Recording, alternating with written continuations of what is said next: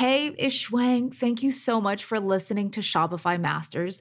I hope you're learning lots from the guests that we have on the show. For the next few weeks, we are trying something new. We're going on location and speaking to merchants face-to-face who are based in the United Kingdom. Now, their hometowns and local communities might have inspired their business, but the lessons they learned along the way are universal, and I'm so excited for you to hear them. I won't make you wait any longer. Here is the first episode of Shopify on Location. But I think you kind of have to be a bit mad and a bit brave and a bit stupid, perhaps, to ever set up anything, because the odds are always stacked against you, right? Way more of these businesses fail than succeed. Hello and welcome to the special episode of Shopify on Location, recorded in London. I'm Shuang Esther Shan. How do you like your coffee? Sugar, cream, oat milk, maybe an extra shot, or even iced? If you ask David Abramovich, his coffee comes with a side of warm hospitality, extra room for retail expansion, and shots of direct-to-consumer growth. David is the founder and CEO of Grind, a chain of cafes and restaurants in London. From the iconic London Bridge to the buzzing area of Soho or Covent Garden's shopping haven, you can find Grind in the most popular neighborhoods in London.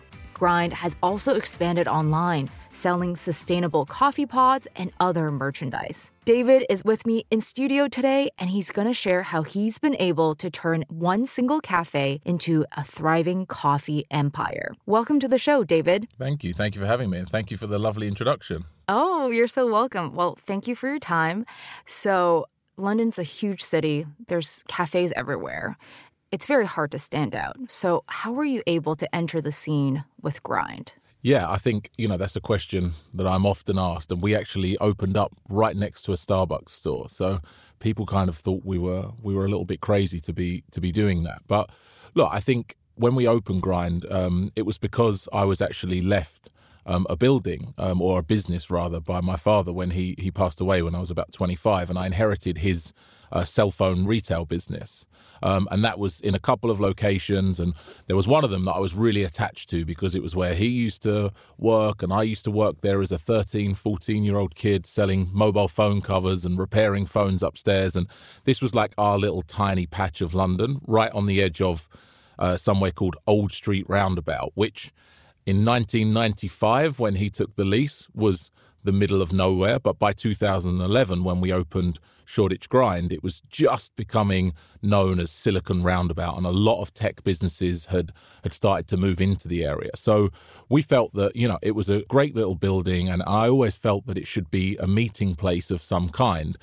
And I didn't understand why in London it was so hard to get what I would call a proper cup of coffee, i.e., not one that you get from the chains, but, more the Antipodean style, flat white culture that we're all pretty familiar with now. But actually, back in 2011, we weren't.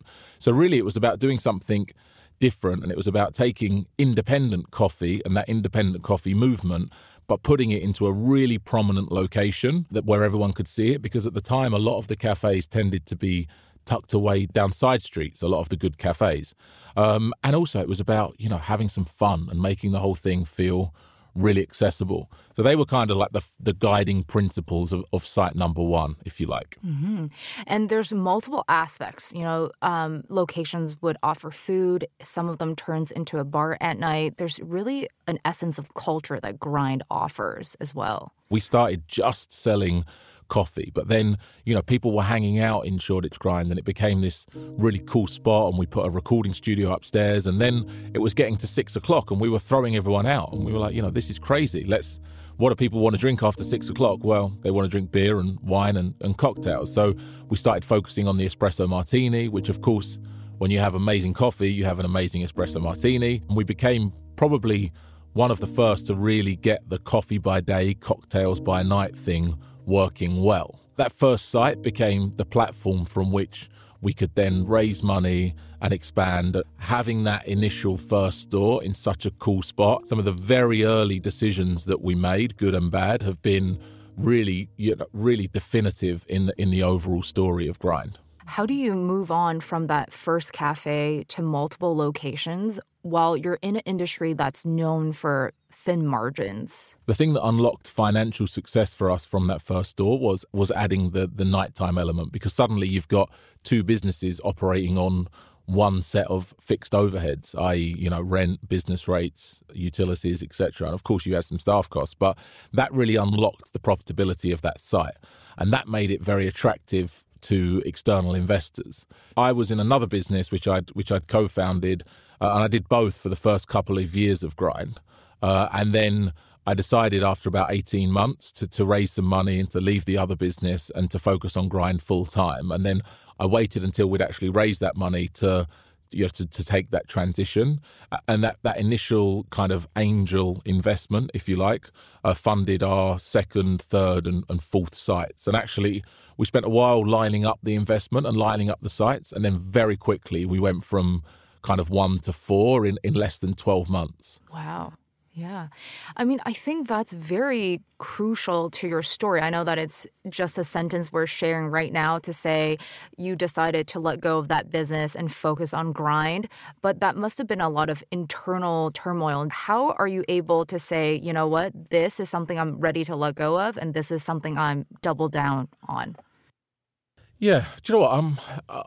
I'm a pretty rational person. My wife sometimes gets annoyed because I'm so rational that I should be more emotional, and I try and reason with our 6-week-old baby. And, for me, it was about what was I enjoying at the time and what did I think had the greatest chance of success from that point onwards. And I think, I'd done 5 years or so in the other business, and we'd had a degree of success, but it wasn't the level of success that we'd all hoped for. And I think just because you invested 5 years in something doesn't mean that on that individual day when you're making that decision, you should invest the next 5 years just because you've already sunk 5 years into something. And at some point you have to go with what you love. And I think also for me personally, I was not the CEO of that business. I was part of a co-founding team, but there was I was very young. I was 23, 24 when I was making these decisions. And I really felt like I didn't want to have someone else be in charge of my kind of day-to-day life and in charge of my destiny. So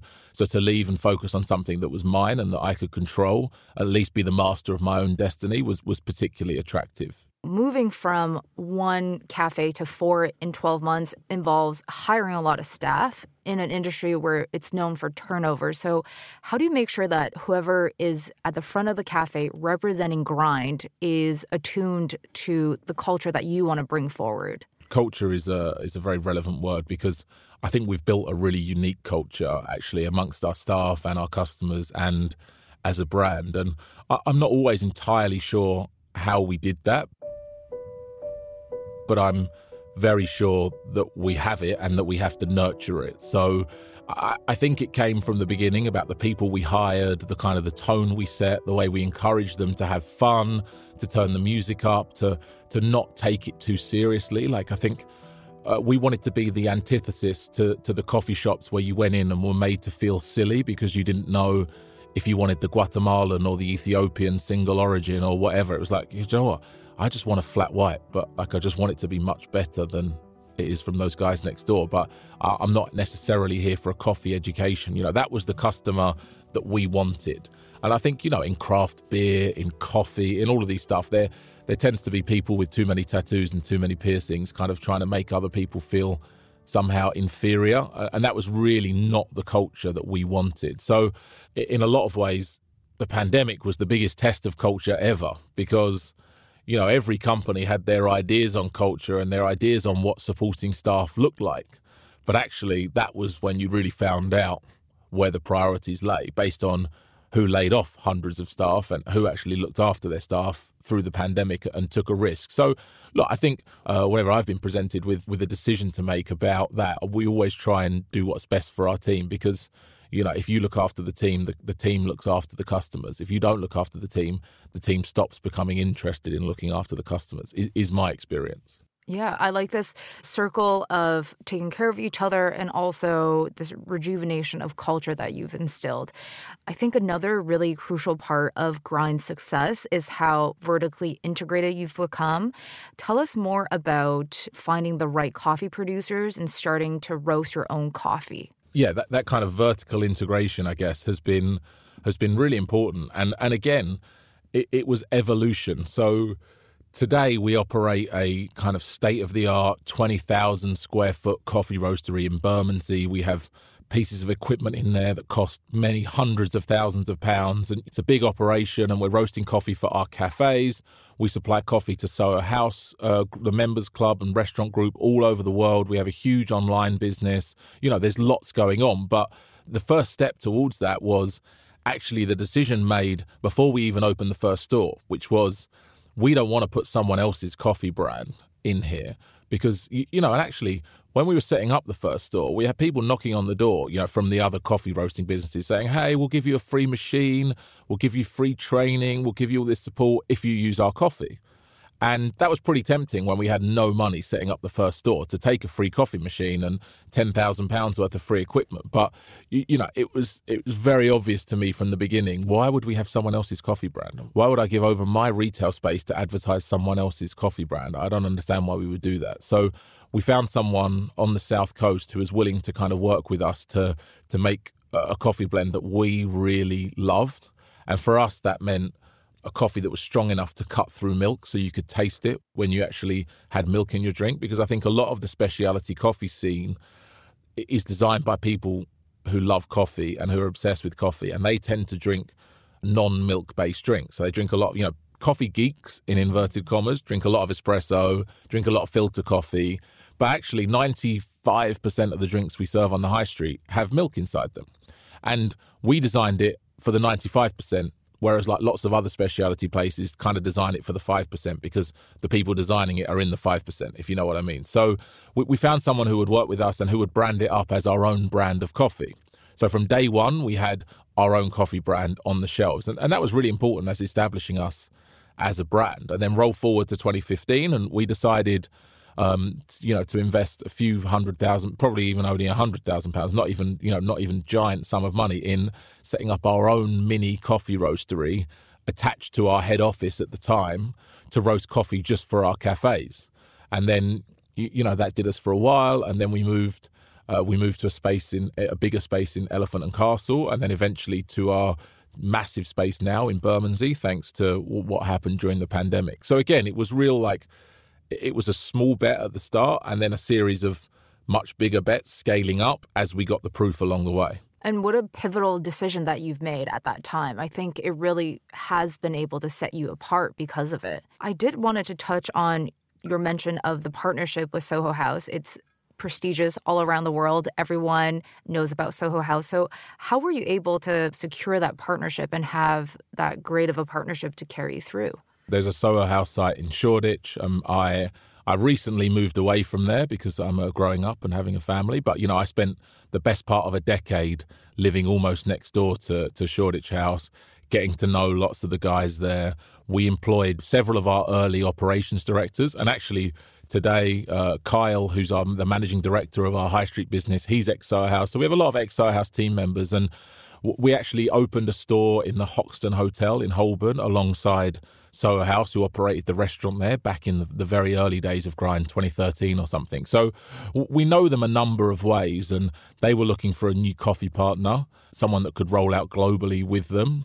And they got in touch and we ended up doing a deal. It's been an amazing partnership. So we supply the coffee to all of their houses, and in every one of their hotel rooms, you can get you'll see our pink tins of home compostable Nespresso pods, which you can either buy to take home or use in the Nespresso machine in the room. I think, there weren't that many businesses who were up for the challenge of supply across Europe, supply across North America, supply to, places like Mumbai and Tel Aviv and Istanbul. It's a logistical challenge. And we also supply all of the equipment, and we also maintain all of the coffee equipment in the houses as well. So it's a big beast of a contract. And, obviously we share a lot of our customers are Soho House members anyway. We share a lot of values, and it was kind of I think we were a relatively obvious choice as a London-born brand, in the same way as, I think Soho House is exporting London in a lot of ways. You go to the house in LA or in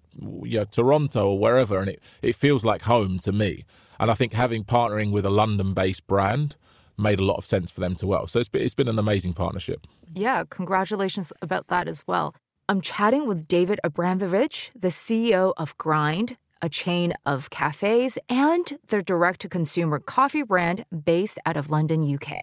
So now let's talk about your move online and your decision to start this D2C arm of the business. It was 2019, actually, early to mid-19 when our move to into D2C began. And so we, over the years, we'd grown the business from one location to I think we had 12 when we went into the pandemic. We had at that point an agreement in place to open 4 or 5 stores in airports and train stations. We had a number of our own sites kind of in various stages of legal. So we were kind of on track to be 20 stores relatively soon after the pandemic. But, and to fund that over the years, we'd done a series of crowdfunding raises. So, we did $1 million, then we did $2 and a bit million, then we did $3.5 million in 2019. But in the summer of 2019, we did this final round, which was, £3.5 million, relatively big round, big valuation.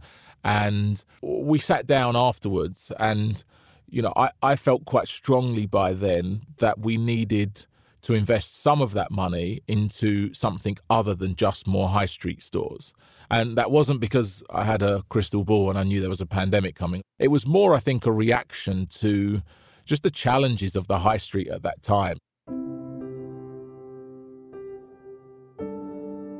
But you were seeing huge pressure on kind of chain and casual dining restaurants in the UK at the time. There were these big chains who had 20, 50, 100 stores were kind of collapsing and were closing lots of locations and just were unable to keep going because they offered a product at a relatively low price based on high volume, but the cost base was just rising and rising.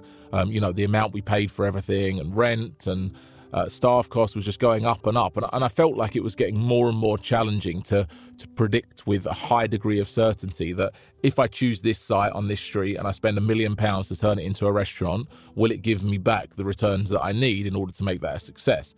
And also I knew that we had this brand that people loved. Okay, we need to find some ways to take Grind out of just our physical stores and bring it into people's homes.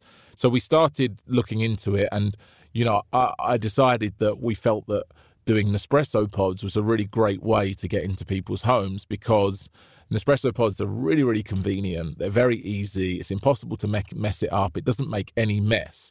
But the coffee that actually comes out of Nestle's own pods, which is the Nespresso brand, Nespresso is owned by Nestle, in my opinion, is not very good. And also, it's pretty terrible for the environment because you have these plastic and aluminium capsules, and Nestle are very keen to tell you about their recycling scheme. But the reality is that less than 1 in 3 pods are actually recycled.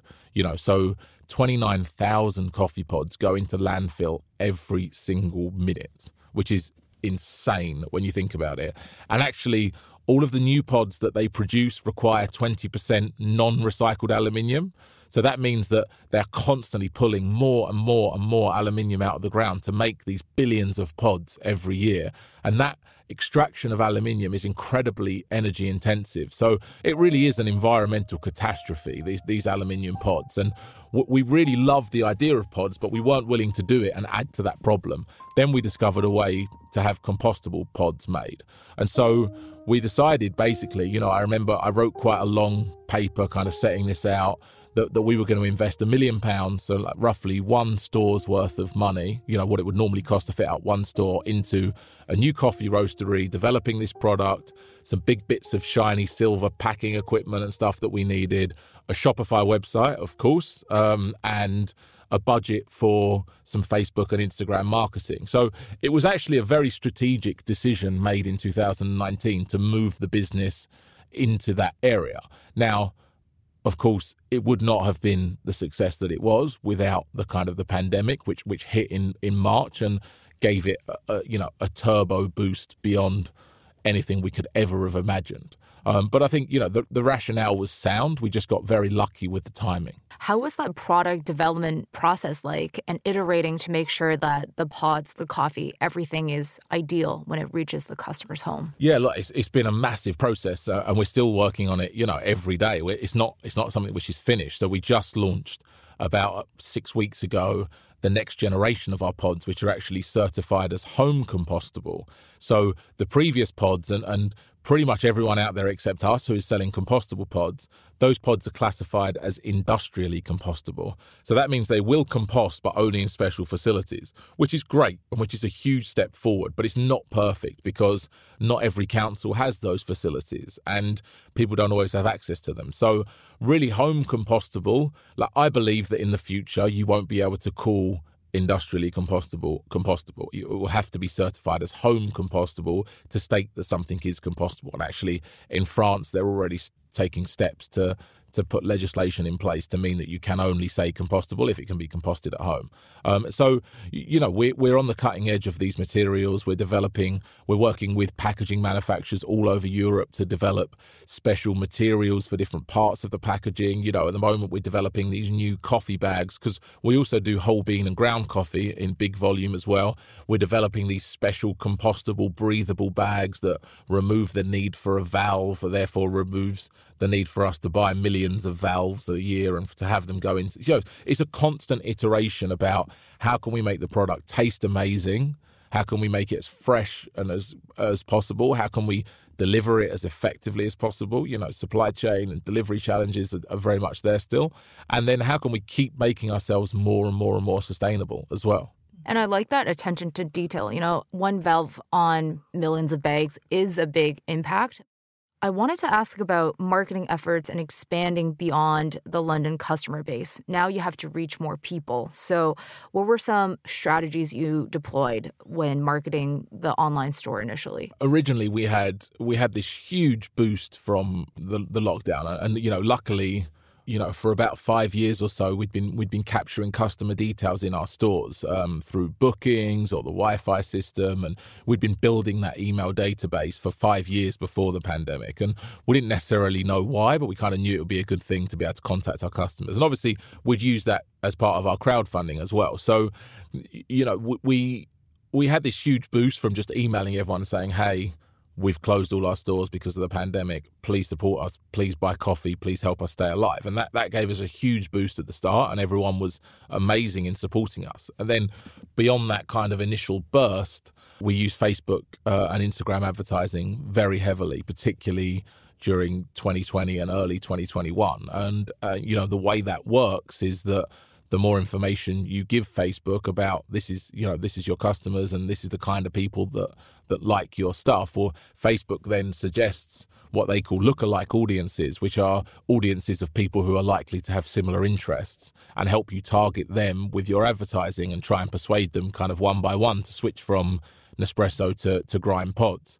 And really, that was our main tool for reaching customers until April 2021, when Apple made some changes to their devices to stop the flow of data going back to Facebook, Google, and others about how people were responding to adverts. So Apple made it much more difficult to get very clear signals about if your advertising was effective or not. So since then, we still advertise heavily on all of the digital platforms, but we've also been doing much more traditional advertising. So we've done lots of stuff on the tube with posters. We've done lots of sponsoring of podcasts. We've done fly posting, which are like, kind of out-of-home posters around London. Partnerships as well. So partnering with other brands to introduce people to Grind, such as Soho House. We're opening a store with Brewdog, the craft brewery this month, and working with other brands to reach their audiences. iOS 14 update, that was huge for all of the businesses involved. Yeah. And I think, to your point, it's a great challenge because how do you get connected with customers and how do you have that organic connections? I think much as iOS 14 made digital advertising a lot less effective, I don't think it was all bad because, A, there's understandable privacy concerns, and B, it forces you to focus even more on the product and the customer journey. And actually, we have a product which we think excels the competition in many, many, many ways. And I think a lot of people out there had built D2C businesses with a product which was okay, but they'd mainly built the business because they were really good at Facebook ads, not because they were really good at making a product that customers really loved. And I think it kind of forces you back to the fundamentals, which is probably a good thing in the long term. And you also have Grind's own coffee machines. So What was that process like, finding the right manufacturers to make the coffee machines? In a lot of ways, the pod thing was kicked off out of what I saw as a really bizarre situation, which was that I didn't make coffee at home and I thought it was kind of ridiculous that I own a lot of coffee shops and a coffee roastery and I don't make coffee at home. And I kind of wanted the convenience of a pod, but I didn't like, as we discussed, I didn't like the coffee, didn't like the environmental stuff. So really that was what led us to down the road of doing the pods. And then I was like, well, I love the pods now, but I hate this machine that I've got at home. This machine sucks. It's plastic and it just feels like something that was made to be sold for £100 or £200 and to last a year and then be thrown away. Like that, it doesn't feel like anyone tried to make this thing to last 10 years or 20 years. It feels like it's disposable. And how hypocritical if we're talking about compostable pods and yet we're encouraging everyone to buy more of these machines that we know last a year or 18 months and then go into landfill. So we need to find our own. We wanted to find a machine that was mainly metal, way less plastic, and could be repaired and was built to last. So we found someone in Stockholm making a machine which we loved, and we partnered with them to produce our own version, which we tweaked and refined for our uses and our pods and customized it a bit. And we have a great partnership with them now. We've sold many tens of thousands of machines, and they've been a real success. And what's great is that you can. We repair them in London in our coffee roastery right next to, we have a big workshop. We repair £10,000 coffee machines that we use in our stores and that Soho House use in all of their stores. And, they every year or so, every machine will come back to our workshop and have a full stripped down service, like a car. They have to be maintained, these things. And right next to them, we're maintaining people's Nespresso machines. So, every day a couple arrive that have broken or there's something wrong with them and we repair them and we ship them back. Mostly free of charge as well, because, I just don't want all these things going into landfill. It's definitely a great ecosystem of just coffee in general. I want to talk about the fact that you're also expanding into North America. Has there been different strategies or different things that you've learned in that journey? We're taking some very gentle steps into American expansion. We did a large fundraise last year, but we're very aware that we could spend an awful lot of money and not get that far in America because, North America's a seriously big place. It's like the whole of Europe, right? So we have fulfillment now for US customers. So we have stock in a warehouse in New Jersey, and we do ground shipping in 3 to 5 days, as you would expect from every other US business. So US customers now can log on and buy our products and have them shipped as if we were a US company, which is amazing. And we're starting to test Facebook ads. And of course, the partnership with Soho House is really important in terms of introducing people all across America to our products in their houses and in their hotels. We're working on our first store actually at the moment in the US, which is not announced yet, but we've got some pretty definite plans to do something relatively soon. I think I'm super attracted to the US market. I think the culture in the US is very, very similar to the culture in the UK and London. And I think culturally, geographically, it might be further, but culturally and obviously with the language, we share arguably more with the US than we do with lots of our neighbours in Europe. And so we're really excited about it as a massive coffee drinking nation. And it's great to be taking our first few small steps and just slowly building. The revenue coming out of our US store is a small fraction of our UK store, but it's ticking up every month, and we're building customers and we're building a little bit of loyalty there. And so we're really pleased about that. You mentioned a lot of different rounds of fundraising. For founders who are going through the same process, what kind of advice would you have for them to ensure that they're bringing in the right investors into the fold? Fundraising is really hard. And over my kind of life in business so far, I've done venture capital into my last business. I've done angel into Grind at the start. We funded it ourselves at the start and then took some angel investment. Then we did 3 rounds of crowdfunding. And then more recently, we did a £22 million round, so about $30 million round. So a big round from a private individual who took a large stake in the company and funded our next phase of expansion. And that was in August last year as a result of our shift and our pivot towards D2C in the pandemic. The investment the investment was mainly to grow that side of the business. So my advice is always, and I have taken this advice myself, is to focus more on who the investor is and how they might behave in the future than the headline terms on that day. I see a lot of founders getting obsessed about the headline valuation of the business, but actually when you unpick it, the investor has preference shares, which means they get outsized returns versus everyone else, or they might have liquidation preferences, which means if it all goes wrong, they take all of their money back before anyone else gets any. And sometimes they take all of their money back plus interest plus a bit more before anyone else gets any. So often in the pursuit of this higher headline valuation, people give away a lot in the detail of the terms, because all they want to do is tell everyone they raised 2 million quid at a 20 million valuation, when actually they'd have been better off raising 2 million quid at a 10 million valuation, because the other stuff they've signed up to is going to be so painful if it goes wrong. And, they've given away too much in the detail. So I think that's really important, to not be overly obsessed with the headline valuation, and just to think about who you're getting into bed with, because, you're signing yourself up to not a lifetime, but certainly many years of having to spend time with these people, having to have board meetings, having to have them be able to call you, right? Like when you go from a business which is privately owned to a business which has external investors, well, you've given them the right for them to call you or ask to meet up with you and ask you questions. Yeah, rightly so. I would want to do the same if I'd invested. Particularly for our first round of our angel funding, I didn't take the best terms on the table. I actually took significantly worse terms than the best offer I had from an investor who I knew was the right guy, a guy called John Ayton, who's founded and invested in lots of luxury brands. And I just knew John was the right guy, and I knew I could spend time with John, and I knew I could have a healthy business relationship with John, versus some other people that offered me money at the time who were perfectly nice and were great, but I just didn't feel were the right fit for us. And so, I've always been very focused on who I'm bringing into the business as much as what the terms are. It's not just that one-time financial injection, it's a relationship. Yeah, people forget that, okay, someone cuts a check and you give them some shares. That's the very first moment of the relationship. That's not the end of the relationship.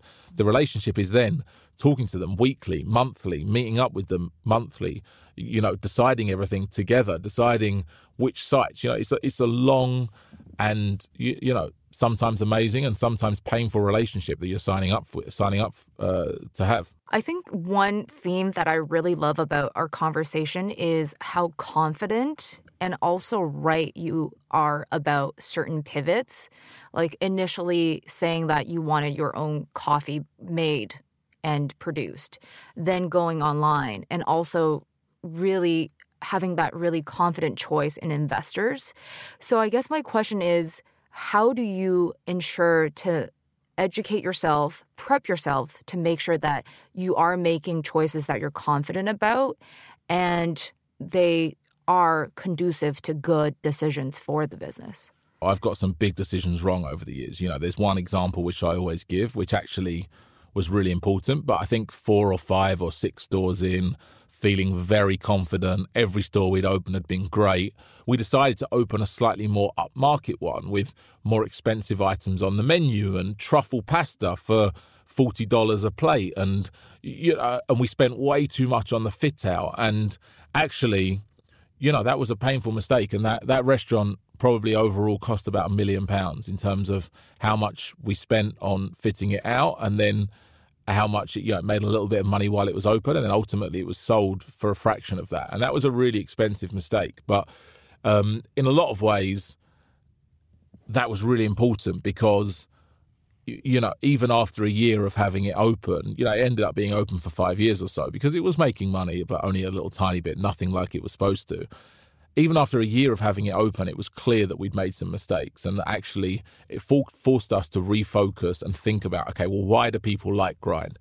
They're not coming to us for truffle pasta. They're coming to us for the vibe and for great coffee and for simple food and great cocktails that all exceeds your expectations but is not super expensive. We are not fine dining. So sometimes when you get it wrong, that's an amazing opportunity to course correct and pull the whole business back to where it was. And actually, After that, we became Just Grind, and we put the same menu in everywhere, and we standardized what we were doing across the operations a lot. And actually, it was painful and it was expensive, but that was the best thing that ever happened to us. So I think if you want to be an entrepreneur and you want to lead a business, you've got to believe your own decisions, and you've got to accept that you won't always get them right, but you've got to have conviction in what you're doing. And you need to be able to listen to all of the opinions in the room, or listen to the opinions from the world in the press, and then make a decision and go with it and commit to it. And you have to be able to sell that decision to investors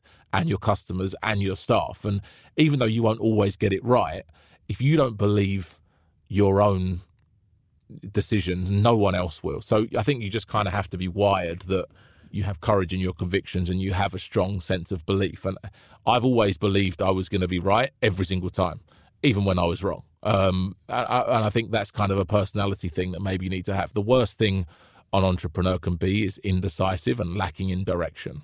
And you need that optimism to drive absolutely. you forward. The reality is, it was probably not a sensible move to set up Grind in the beginning. It's turned out to be the best thing that I ever did. I've loved every moment of it, and it's brought success by every measure. But actually, it didn't make sense to try and set up a coffee shop at that time. It was a silly decision. It was a poor investment of a couple of £100,000 on paper, because the chances of it going wrong were far greater than the chances of going right. But I think you kind of have to be a bit mad and a bit brave and a bit stupid, perhaps, to ever set up anything, because the odds are always stacked against you, right? Way more businesses fail than succeed. And I always encourage people that if they've got this itch that they want to scratch and they want to do something, to just get on with it, because people spend forever talking about it. They say they're going to open this business. I know people that have been opening a business next month for 5 years, talking about it, getting ready, lining up the investors, focusing on the copyright issues and and all this other stuff that just gets in the way of actually just getting on with it. And so much of business is just getting stuff done and getting on with it. And you have to will that business into existence. No one else is going to do it for you. So if you fancy having a go, my advice is always, just get on with it. It's never been, with tools like Shopify, with tools like Instagram, it's never been cheaper or easier or faster to start a business and give something a go. And the only way you're ever going to find out if it's going to work or not is by doing it. No amount of research or talking to people or thinking about it will prove if the market actually requires your product or service or not. Well, I hope this inspires a lot more people giving their own businesses a go. Super excited for all the things you're doing. Are there any additional news that you want to share about Grind? We've got really exciting plans to open our first kind of retail-focused stores. So, we've kind of come full circle. And in a lot of ways, you've seen brands like Allbirds and Glossier and Away Luggage and the big D2C brands have all started opening physical stores. We've kind of done it the other way around. We did the physical stores, but now we're primarily a D2C brand. More of our group revenue comes from D2C activities than it does from the high street. But we're going to be opening our first kind of hybrid retail and high street stores. So there'll be a store where you're able to go and buy pods. You can buy pods and coffee in all of our stores at the moment, but it's kind of something we've retrofitted. We haven't designed it to be a retail experience. So we're designing the first of those retail experiences, but you can also come in and get a cup of coffee to take away. So the idea will be you can bring your pink tin in, which you have in your kitchen, and we'll refill it for you. And you can bring your machine in for repair and that kind of stuff. So I'm really excited to now post-pandemic, start opening our first of those hybrid stores and really bring the two halves of the business together in a new format that we've never tested before. So watch this space. Follow us on Instagram @Grind. So exciting. And thank you so much for being here today, David. Pleasure. Thank you so much for having me. That was David Abramovich, the CEO and founder of Grind. I'm Shwang Esther Shan. Come join us next time on Shopify on Location.